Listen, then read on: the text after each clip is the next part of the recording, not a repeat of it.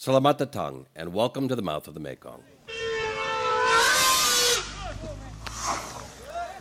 Those are my friends who live about a mile up the road. It's Sunday, July 27th. My name is Michael, and I am the mouth, a long-time senior Asia correspondent for National Public Radio, NPR, now recovering.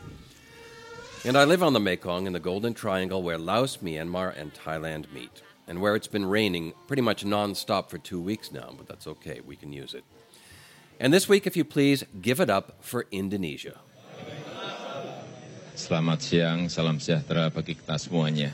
The Muslim world's largest democracy, and the third largest in the world, elected this man, Joko Widodo, as their president. The fifth the country has had since the fall of the dictator Suharto, as Indonesian democracy keeps plodding on, warts and all. And in the end, the Indonesians elected a skinny 53-year-old man born and raised in the slums of Solo to be president, the seventh president in the country's history, and the first, as the New York Times put it, not to have emerged from the country's political elite or to have been an army general. That's progress. It was touch and go. The man he was up against, a cunning enemy, a fierce competitor, and a man who knows how to push the nationalist button when needed. Former Special Forces Commander Prabowo Subianto, once a son-in-law of the late dictator Suharto, and a man human rights groups have long denounced as being behind the forced disappearance of political activists and other alleged crimes in East Timor while serving in the military.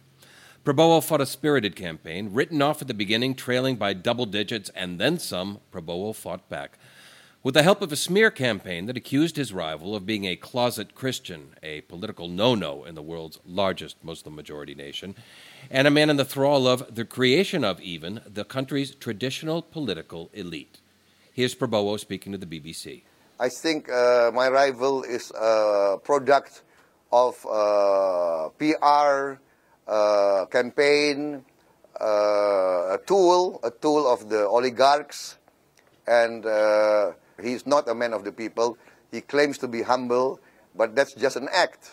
In my opinion, that's just an act. Any truth to Prabowo's allegations? Well, sure, Joko did have the support of some of the biggest and oldest names in Indonesian politics, but talk about the pot calling the kettle black. Prabowo is about as old school, old money, old order, pun intended, as they come.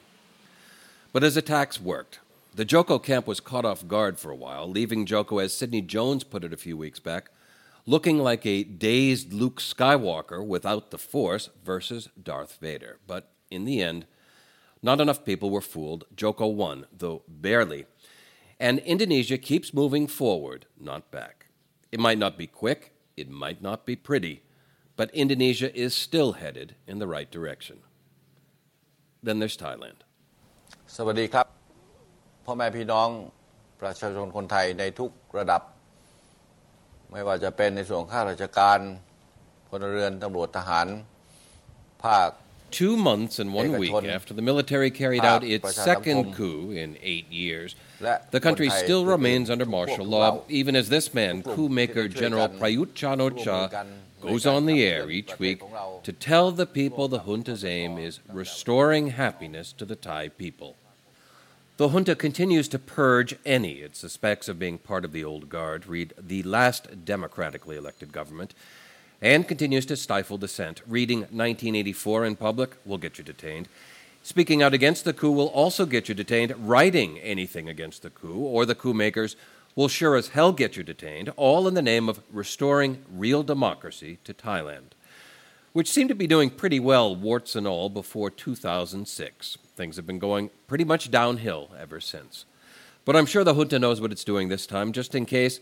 The generals have written a new interim constitution that pretty much guarantees they can stay as long as they want, and pretty much guarantees that the government that replaces the junta will be from the same political and economic elite that ran things before now fugitive Prime Minister Thaksin Shinawatra and his populist policies turned Thai politics on its head in 2001. And while the junta has suspended civil liberties, it's continuing its Hearts and Minds campaign to restore happiness, this weekend with a huge party in downtown Bangkok and free ice cream. Be happy. Maybe it's time for a trip to Indonesia to see what a functioning Southeast Asian democracy looks like. In every life we have some trouble. When you worry, you make it double. Don't worry. Be happy. Don't worry. Be happy now. That's it for this week. Comments, criticism, suggestions, hit the comment button at mouthofthemekong.com and have at it. Talk to you, with you, at you again next week. Maybe it'll stop raining by then. Don't worry, be happy.